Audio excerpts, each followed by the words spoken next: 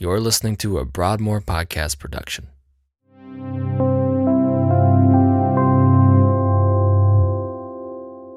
In today's message, Pastor Josh continues into week 7 of our series on the 10 Commandments and preaches on the command, do not commit adultery. As we listen, may the Holy Spirit work in us to shape us more into the image of Jesus. Well, good morning, church. How are we? So how's that for a tone setter? Feel good about it? Great. If you have your copy of God's Word, would you open to Exodus chapter 20, Exodus 20, verse 14. And I want to give one more announcement and one more opportunity. I know today's subject matter, although very, extremely, completely 100% biblical, it is a weighty one. It is going to be weighty on many levels. You just wait. But for the fact that we have some younger ears in the room, that you, as their parents, you as their primary disciplers, you know whether they are ready or not to potentially take part in this conversation.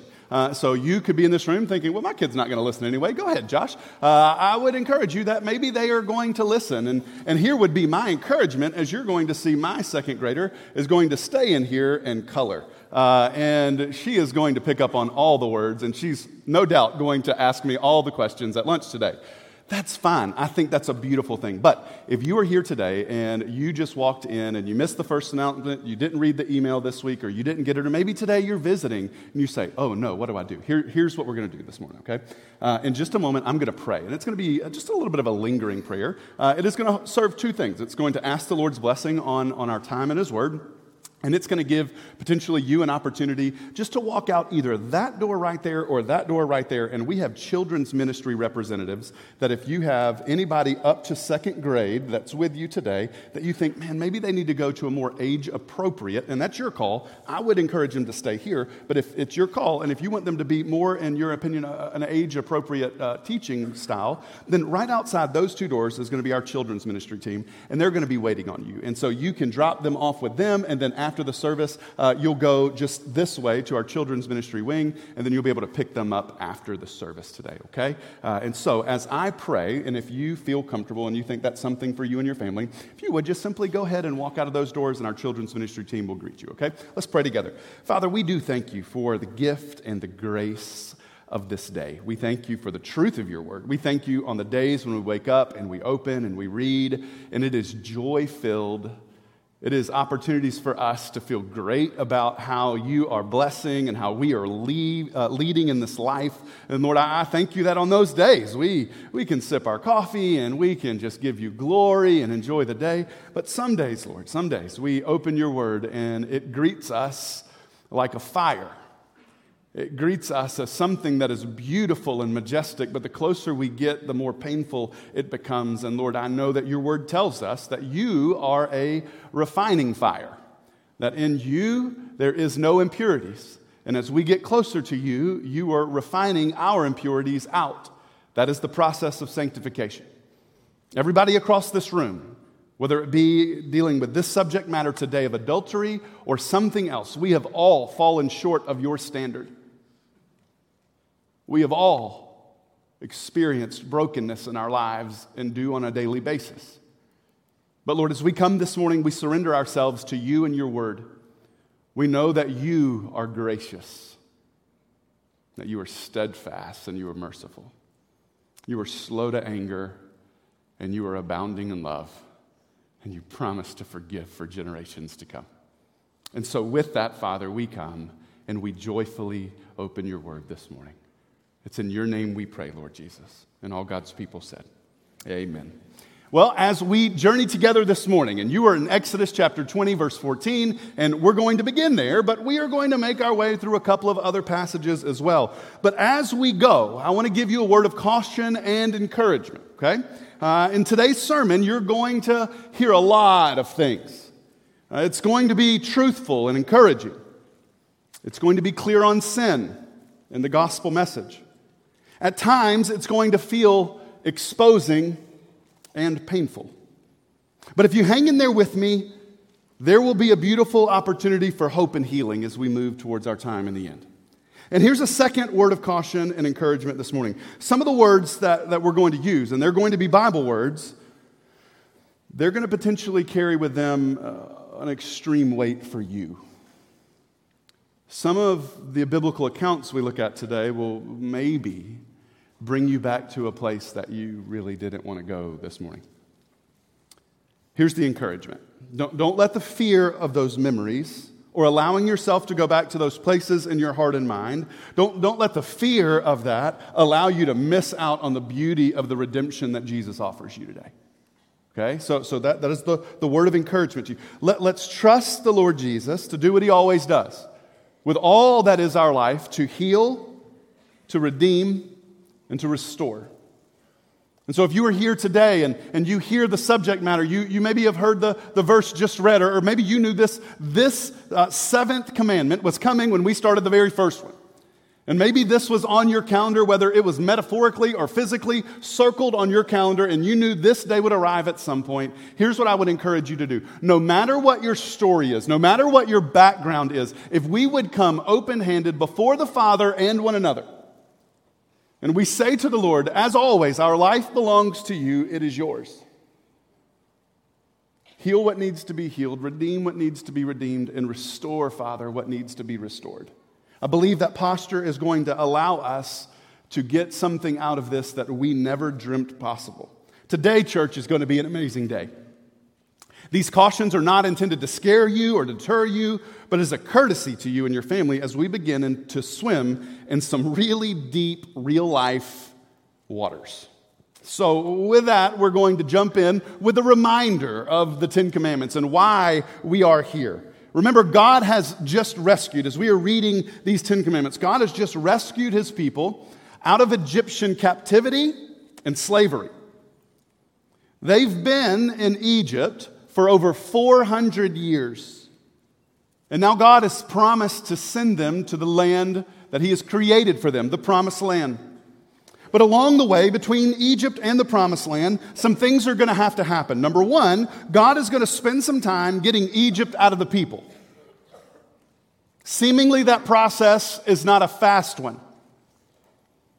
Because we're going to see from the time they leave Egypt to the time they get into the Promised Land is going to be about 40 years. Another thing that God is going to do in this in-between time is he's going to build into his people the calling that he trusted to them from the beginning. If you remember and you go back right before the Ten Commandments are given, God is speaking audibly to his people, and he tells them that he is giving them a new identity and a new task, and it is twofold. They are to be a kingdom of priests, and they are to be a holy nation. Holy meaning set apart, different than Egypt, and different than all the other kingdoms they're going to encounter as they move into the Promised Land. But the first part, I think, is the most important part for them and for us even still today. Because it's this idea of being a kingdom of priests, being a kingdom of representatives of God. Now, if you even wanted to trace this all the way back to the creation story, God creates man in his own, what? Image. That's right. And so we are indeed image bearers. Maybe you've heard it this way. God created you as an imager. One that is going to, in all we do, in all that we say, in all that we take part in, proclaim or show his goodness to those that we come in contact with. And so the thought would be that when the world sees anybody else outside Israel, outside God's kingdom people, that they are going to see who they represent, their gods and their people and their culture. But when they come in contact with God's people, the Hebrew people, they're going to see God. And what they say and what they do and how they act and how they interact and how they promise and how they keep promise. That is how they are to minister as a kingdom of priests. And so God is going to spend this time helping build into them this truth. What does it mean to be a kingdom of priests? What does it mean to be a set-apart nation? So their time in this wilderness is going to teach them how to carry the name of the Lord their God rightly. How to be a faithful image bearer. These 10 commandments and the other 613 laws that will soon follow are meant to do just that. The law is to be seen as a good and a gracious thing. It protects God's people. It guides God's people. That's the positive side of the law. The more negative feeling, although not negative, but it is the negative feeling side of the law, is the law is going to be an exposing thing. It continues to highlight areas in our life and how we live our life, areas and ways that we cannot keep the law or have not kept the law. That exposure in the moment does not feel good. It may feel like a negative thing, but church, it is not. It is an extremely positive thing. Hopefully, we will come to find that when the law exposes us, that is God's grace extended to us. An opportunity to see our mistakes, our waywardness, and our brokenness, and to turn away from those things or that direction, and then return to God. It's another church word we use called repentance. That God in His grace brings conviction. Conviction feels rough when we experience it, but it is one of the greatest graces that God gives to His people. It is a call, sometimes gentle, sometimes not so gentle, to stop that thing and return back to Him, because that thing's going to take life and God's going to give life. And so today, as we journey in this text, it is going to be an exposing text. And I was curious, even in my own heart this week, why do I feel even anxious presenting this text to you when I didn't feel anxious about any of the other 9? And I think as I've processed that, here's kind of where I've landed. Because the first 4 commands, maybe even the first 3, depending on how you look at them, those are vertical. That's between you and the Lord. And although I can see fruits of that, that's between you and Him. But it's the commands that deal with the one another. And where we live, in the context that we practice life together, I look around and I don't see, and maybe it's true of you, I just don't see it. I don't see people dishonoring their mother and father. Like, I just don't see it. Could be, certainly could be. I'm not absolving you from it. As we look where I sit and what I do every day, I don't see a lot of people who actually got murdered.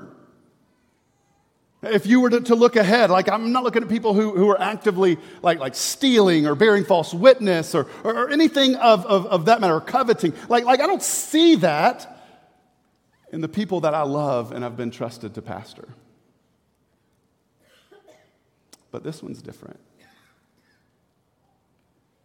Because I think this is the grace of church. This is the grace of community and knowing and being known.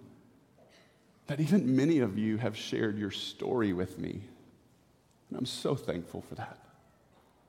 But part of your story deals with this. It lives in this arena. And maybe you haven't shared your story with me, and I still look around and I can't help but see statistics and see the size of our congregation and think, the people who have come forward aren't the only people who have been in this. But even still, you'll see why the angst is there, because if you find yourself not in one of those 2 categories, just wait. There's another one coming.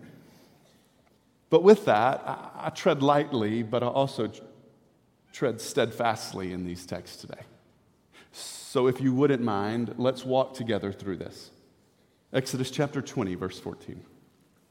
You shall not commit adultery.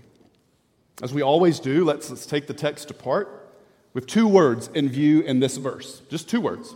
Lo na'af. Hebrew meaning this: never adultery.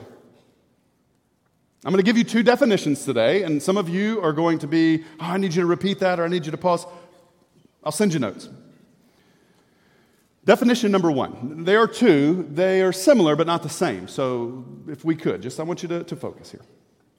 Definition number 1 of adultery is a sexual relationship between one married person and another married person that's not married to one another. Okay? So some scholars have argued that this definition makes room for how some of the Old Testament patriarchs lived with multiple wives and multiple lady friends. So you could be married and step out of your marriage and be with somebody who wasn't one of your wives, as long as that person that you were stepping out with wasn't married to somebody else. That technically wouldn't be adultery, according to this definition. I would say that this is an incredibly bogus definition. Mostly because of how Jesus will speak to adultery as we move through the text today.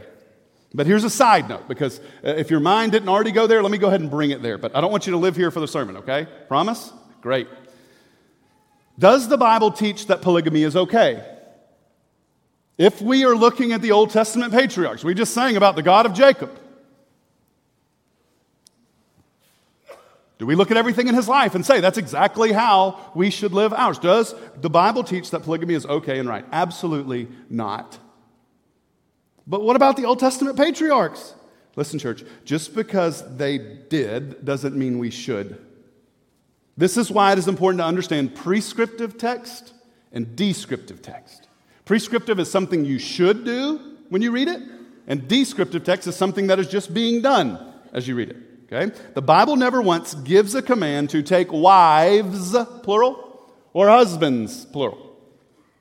Never once. God's design for marriage has always been, going back all the way to Eden, is one man and one woman for life. If you wanted to go back and do a little bit more study on polygamy in the Bible, what you will find is anywhere that a man has multiple wives, the only comment the Bible ever makes is how much misery he has and how much trouble he's in. Let he who has ears, let him hear. On to the second definition, and I believe this is the right definition of adultery as we come to it this morning. It's mentioned in Exodus 20. That's going to be an important caveat. Second definition: a sexual relationship between one married person and anyone else that is not the person they're married to. Okay? So this prohibition is clear and it's true. Never adultery ever. Okay, so that would be the lo na'af. Adultery in the Scripture was considered, honestly, a more greater sin than most everything else. It was considered to be a great sin, or the great sin. One of the few sins that were actually punishable by instant death if you were caught in it. Think of the woman caught in adultery in John chapter 8. But why? Here's the question that we've got to ask ourselves as we journey through this prohibition this morning. Why would there be such a strong punishment for this sin? Because marriage is special. Because marriage is special. Not just because two people found each other and they live happily ever after. Marriage is special because it is the best and the most clear picture that God has given to humanity to show the world what He is like. Marriage is special. Church, this prohibition isn't against having sex with someone who is not your spouse, although it is that. The principle driving this prohibition is so much more. The principle driving this is God's faithfulness. That's why when you go to a Christian wedding, the celebration comes after the vows. Hopefully, when you go to a Christian wedding, you will hear something like this. If you were to come to the weddings that I perform, this is literally what I'm going to say. I'll just interchange your name in there. Speaking to the husband, I will say this. In taking your wife, do you promise to honor her, to love her, to cherish her in sickness as in health, in poverty as in wealth, in hardship as in blessing, until death do you part? And the answer, hopefully, is yes. And then I will turn to the wife, and I'll say the exact same thing, and hopefully that answer is yes. And then they give and receive rings, and then the husband is able to kiss his bride, and then the celebration is on. But what are we celebrating? Like what is it about a wedding? This is the craziest thing, right? And so it's almost, and if you're not careful, and I would say this is where even in today's society we need to be incredibly mindful of what a wedding ceremony is. Because I would say that even though a wedding ceremony, just even in that moment, is a mere 10 to 30 seconds, depending on how you write it, it is the most important thing about what a wedding is. Because you are standing before God and these assembled witnesses today, and you are confessing your faithfulness to one another. Where do you think we got those attributes of faithfulness from? These are the attributes that God has and what He extends to His people. And so when we get into this marriage, what it is a display that God has created from the beginning of this world to put two people together and to declare to the world that God is faithful. That in sickness as in health, poverty, as in riches, blessing as in struggle, that we will remain faithful throughout it all. And then, once we have that moment of the exchange of rings, and the husband kisses his wife, and we present to them a new creation, where you had two, and now they are one, and we present, welcome, Mr. and Mrs. Joshua Hollis Brady. It was a great day, wasn't it? It was good. And then you walk out, and that moment of that service, now I know we're Baptists. If you come from a Catholic background or Episcopalian background, those services may go a little bit longer. I get it. But what we really enjoy about the wedding is what happens after that aisle walking. It's when everybody gathers in the fellowship hall or the rented venue or whatever it's going to be, and you celebrate them and life. You celebrate faithfulness. You celebrate love. You celebrate this idea. That is what the picture of the Christian marriage is to be to the world. We are celebrating God's faithfulness. We are going to continue to love one another in the same way that God has loved us. And the world is going to watch and give Him glory for it. Marital faithfulness tells the world of God's faithfulness. When we love each other, no matter what, when we look at our spouse on our wedding day and we say, for good or for bad, for sick or for health, if you are loaded out of your mind with money or if we ain't got a dime to our name, I'm going to love you no matter what, because nothing is going to change my love for you. That message tells the world that I'm going to love you even on your worst day. I'm going to love you when you get it right and when you make mistakes. I'm going to love you when you are well, and I'm going to love you when you're sick. I'm going to love you when you're youthful, and I'm going to love you when you're not so youthful. I'm going to love you forever and always, because that is what God is like. That is what the Christian marriage proclaims to the world. But when we commit adultery, church, we tell the world a different message. Here is the message, among other things.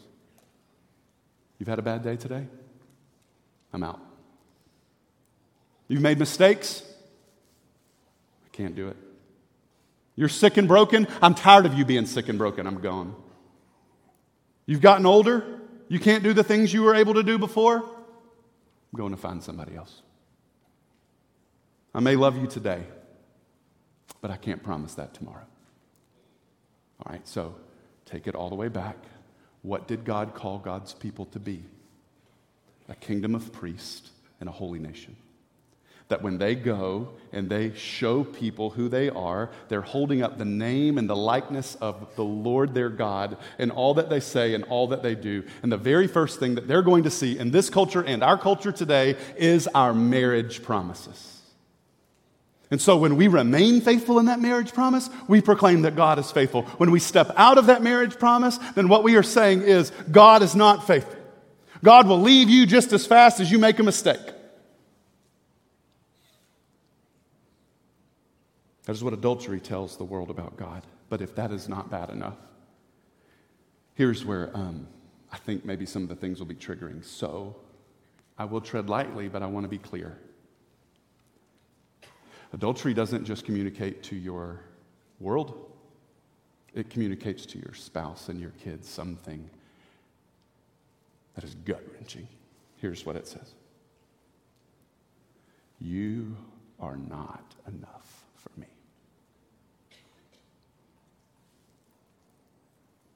You are not enough, and I'm going to go find somebody better than you. You are not lovable. This is what adultery communicates to your spouse. Adultery also communicates to your kids if you have them. Here's what it says. I don't care about you right now. I don't care about your today, and I don't care about your tomorrow. All I care about is me. If you're dad, if you're the husband, and you step out on your wife and you have kids, what you are teaching your kids is your wife is replaceable. That she is not worthy to be loved, and that promise you made was just a suggestion. Another thing that you communicate to them is that they're whoever the other one is. So if you were the dad and you stepped out on your wife, the kids will believe that their wife has something wrong. Their mom has something wrong with them. And I know we would never want to communicate this, but at the end of the day, what we are saying to our kids is, as we step out, we are a liar and we are a cheater. Now, I know none of those things are going through your mind when the temptation of adultery stands before you. But I also don't want you to miss what we are actually communicating to the world and the people that we love most.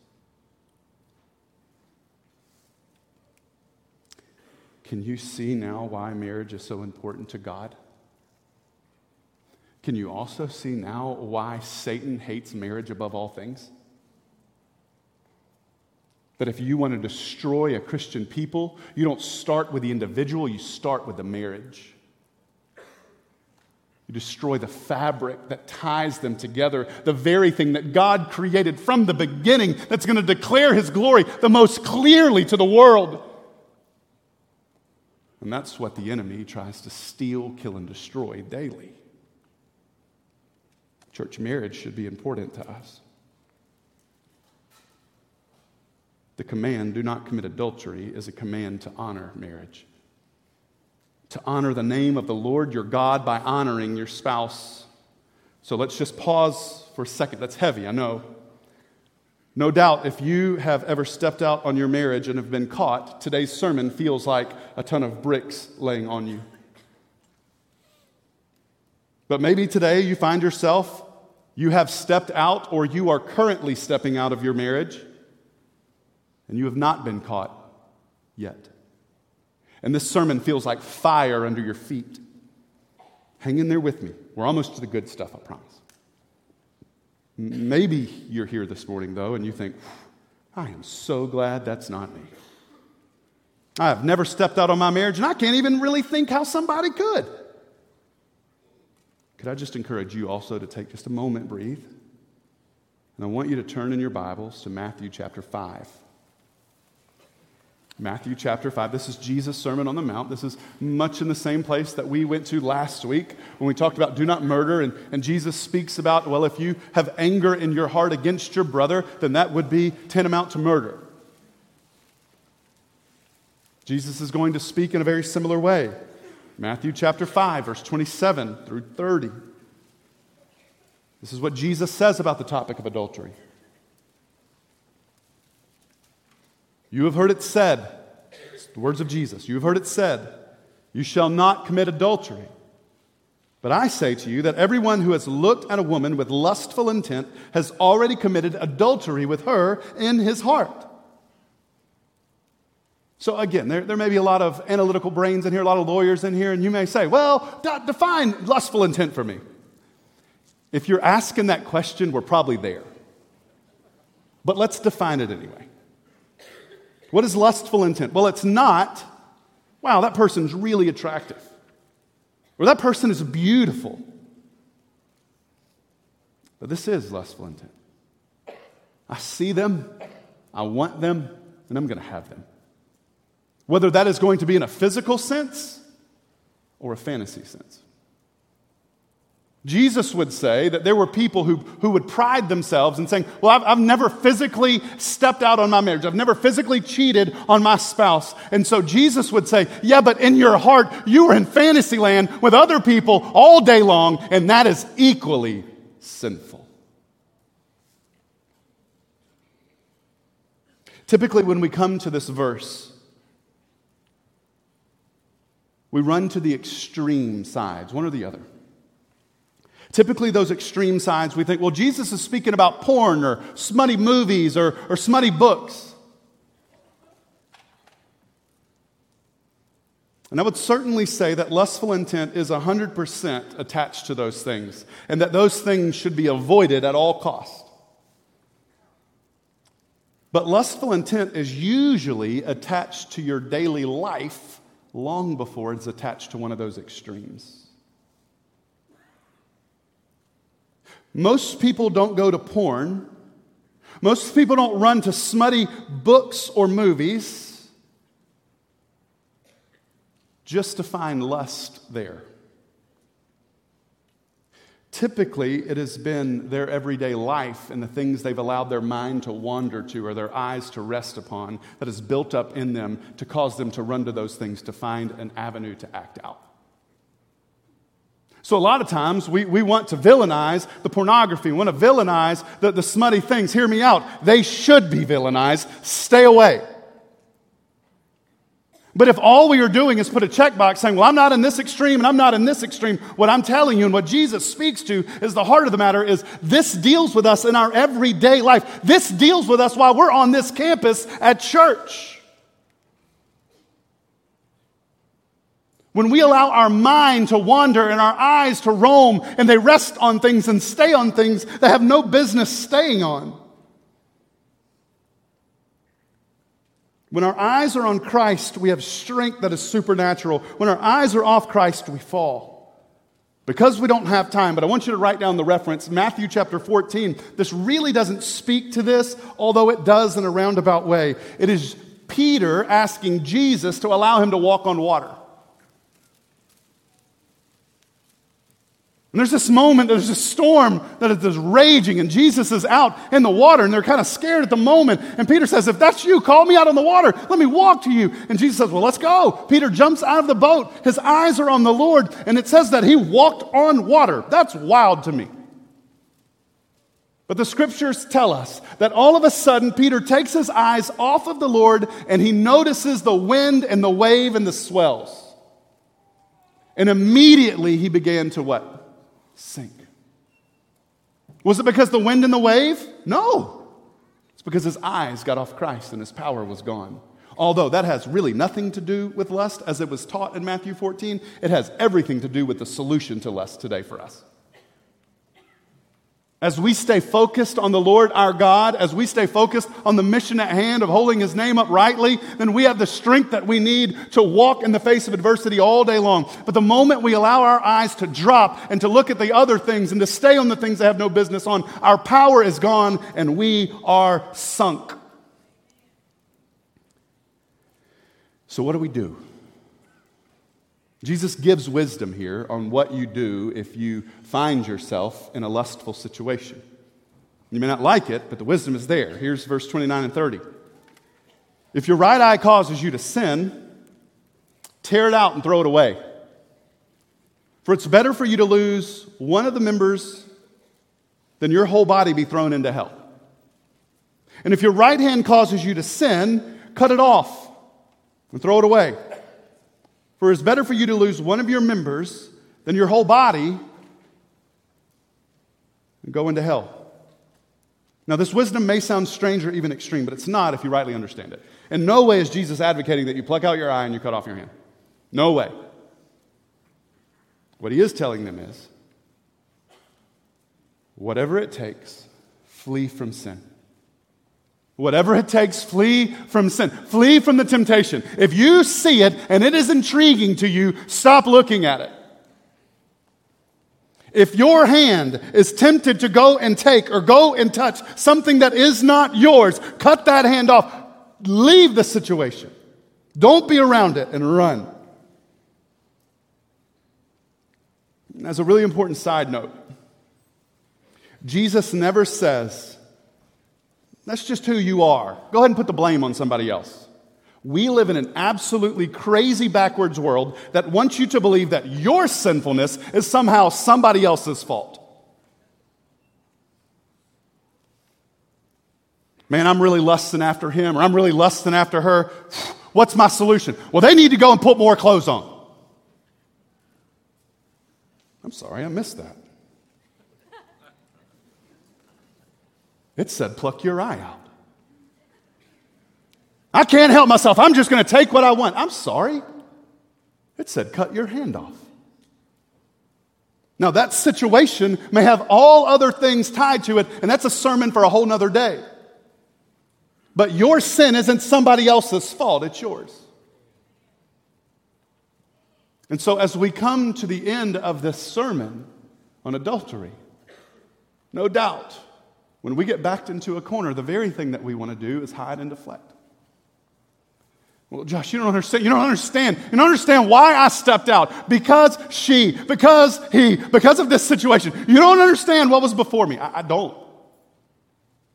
I just know what the promise says. No adultery ever.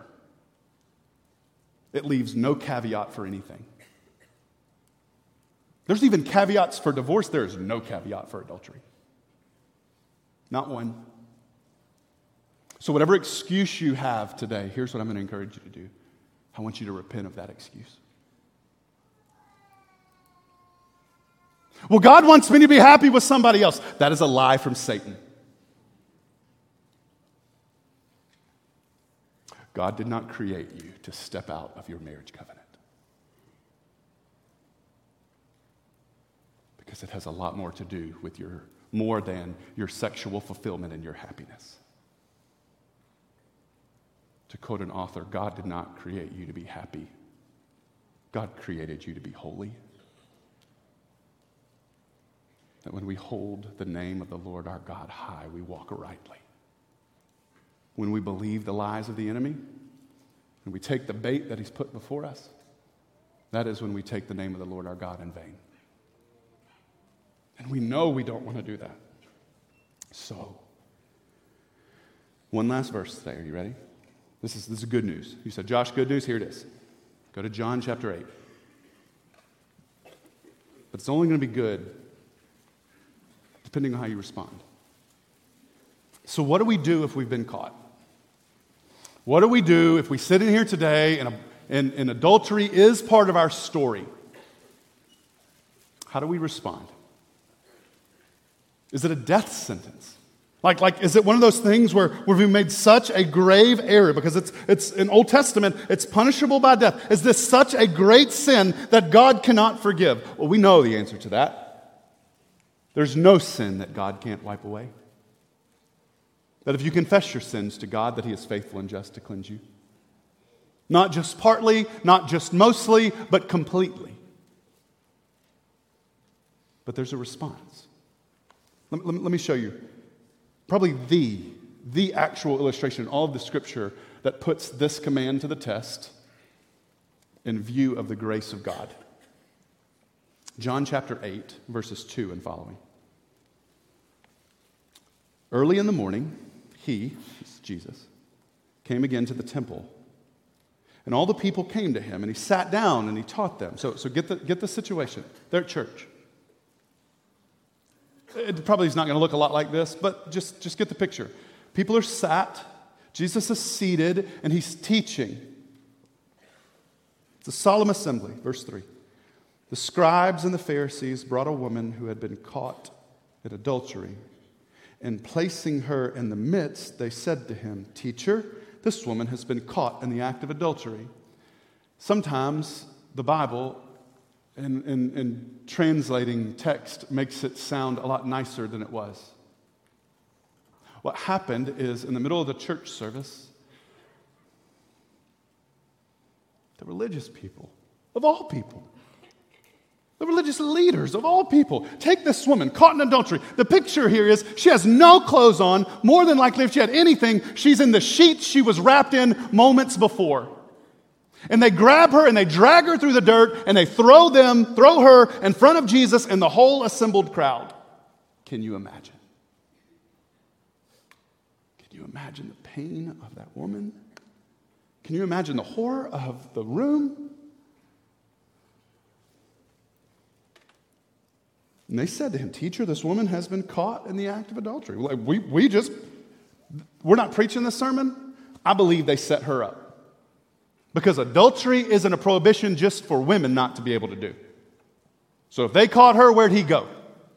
That's a whole nother sermon for another day. Verse 5, this is what they say to Jesus. Now in the law of Moses, they want to get lawyered up. Now in the law of Moses, he commanded us to stone such women. What do you say? Verse 6 tells us why they asked the question in the first place. This they said to test him. They might have some charge to bring against him. So, Jesus bends down. He begins to write in the dirt with his finger. We don't know what he wrote. And so they continued to ask him. If you can imagine, they want an answer. The whole room is waiting, and Jesus stoops down, and he's just writing in the dirt. And they're what do you say, Jesus? What do you say? Just writing. So they continued to ask him, and he stood up and he said, all right. He didn't deny that what the law of Moses said. He didn't deny that she needed to die. He says, let him who is without sin among you be the first to throw the stone at her. Fair enough. You want to kill her for her sin? Go ahead and pick up the rock for the one in here who has never sinned, and you be the first one to throw it. There's a lot of speculation about what Jesus was writing. We have literally no idea. But I would really love to think, and this is complete conjecture, he wrote their names and the sins that they did. I don't know if that's true. That'd be really cool, though. Hey, Tom, come look. Hey, Jim, hey, right here, buddy. I don't know if that's true. Probably not true. I just like it. Let him who is without sin among you be the first to throw the first stone at her. Verse 8. And once more he bent down and wrote on the ground. But when they heard it, they went away one by one, beginning with the older ones. And Jesus was left alone with the woman standing before him. So again, of that crowd, because there's still the group watching of the sermon. Jesus stood up and said to her, woman, where are they? Has no one condemned you? Her response, verse 11, she said, no one, Lord. And Jesus said, neither do I condemn you. A lot of times we like to stop right there. But that's not where Jesus stops with this sin. He says, neither do I condemn you. Go from now on and what? In this moment, we see Jesus offer compassion and forgiveness in a very clear direction. He was the one who could have cast the stone. He had every right. He would have been just if he would have killed her. But even in his just nature, he is gracious and merciful, slow to anger and abounding in steadfast love. So we come to the seventh commandment. And it's mostly about holding the name of the Lord your God high rightly. It's about God's faithfulness. Now today, like all the other commands before, we may find ourselves with a beautiful and right command, one that we desire to uphold rightly, and yet one that we have failed yet again to uphold rightly. So now what do? We hear the Lord's command, but we also hear his compassion. The Lord sees you. No matter where you found yourself today, if we have three categories today, our worship team can come up. We have three categories today. One being, you got caught. You got caught and your world has been a wreck ever since. You're in it, but you haven't been caught yet. Or maybe you just found yourself in that third category if you've ever looked at a woman or a man lustfully. It's equally, hear me out, equally as offensive as those categories. Equally to God offensive.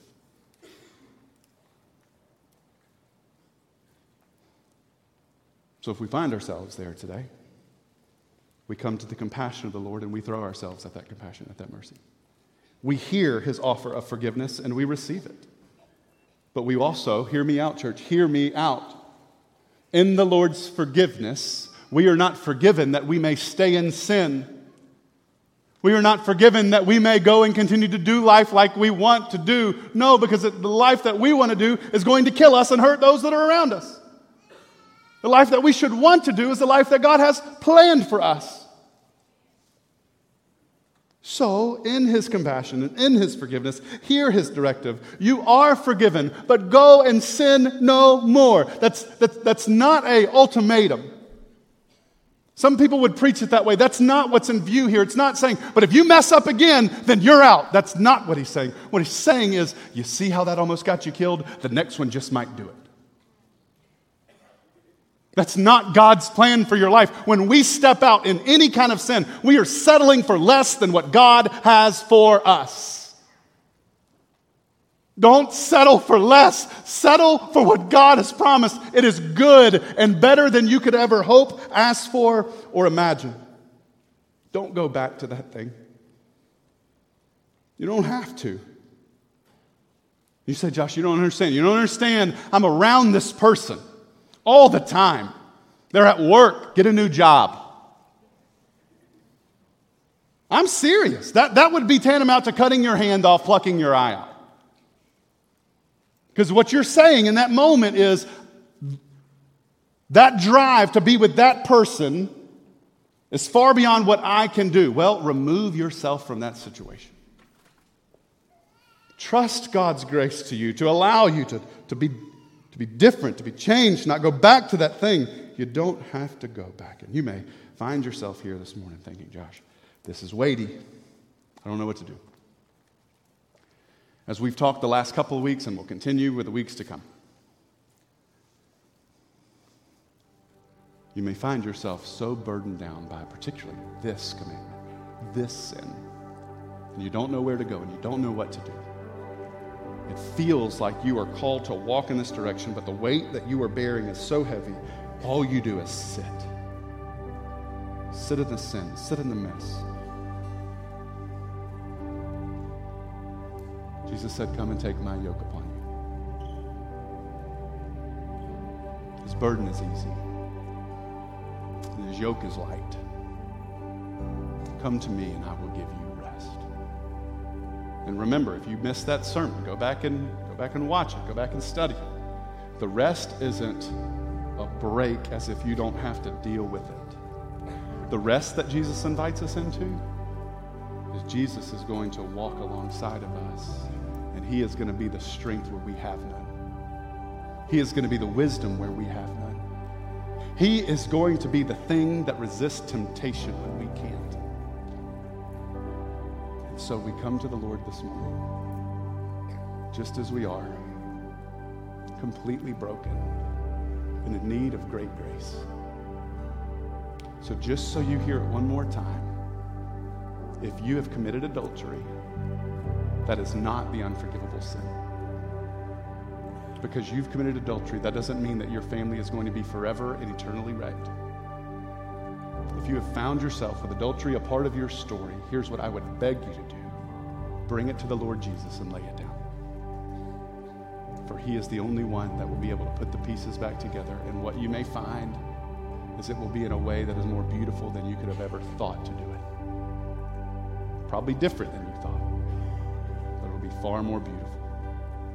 And so this morning, would you receive the grace of forgiveness and restoration? I'd love to pray with you this morning. Maybe with this type of sermon, maybe you just need some time to pray. The altar will be open. Maybe you need somebody to pray with you. We're here. The worst thing you could do is to go into further hiding, go into further shame and guilt, and live with that cancer of a sin eating at you every day. It's time to confess and to be healed. Let's pray together. Father, we love you and we thank you for today. Forgive us, Father, please, where we have not held your name rightly.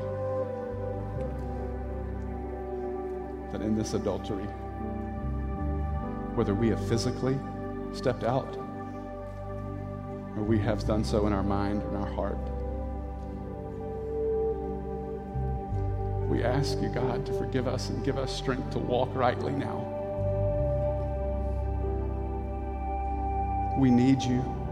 We need you more than the breath that we are breathing, the food that we will soon enjoy.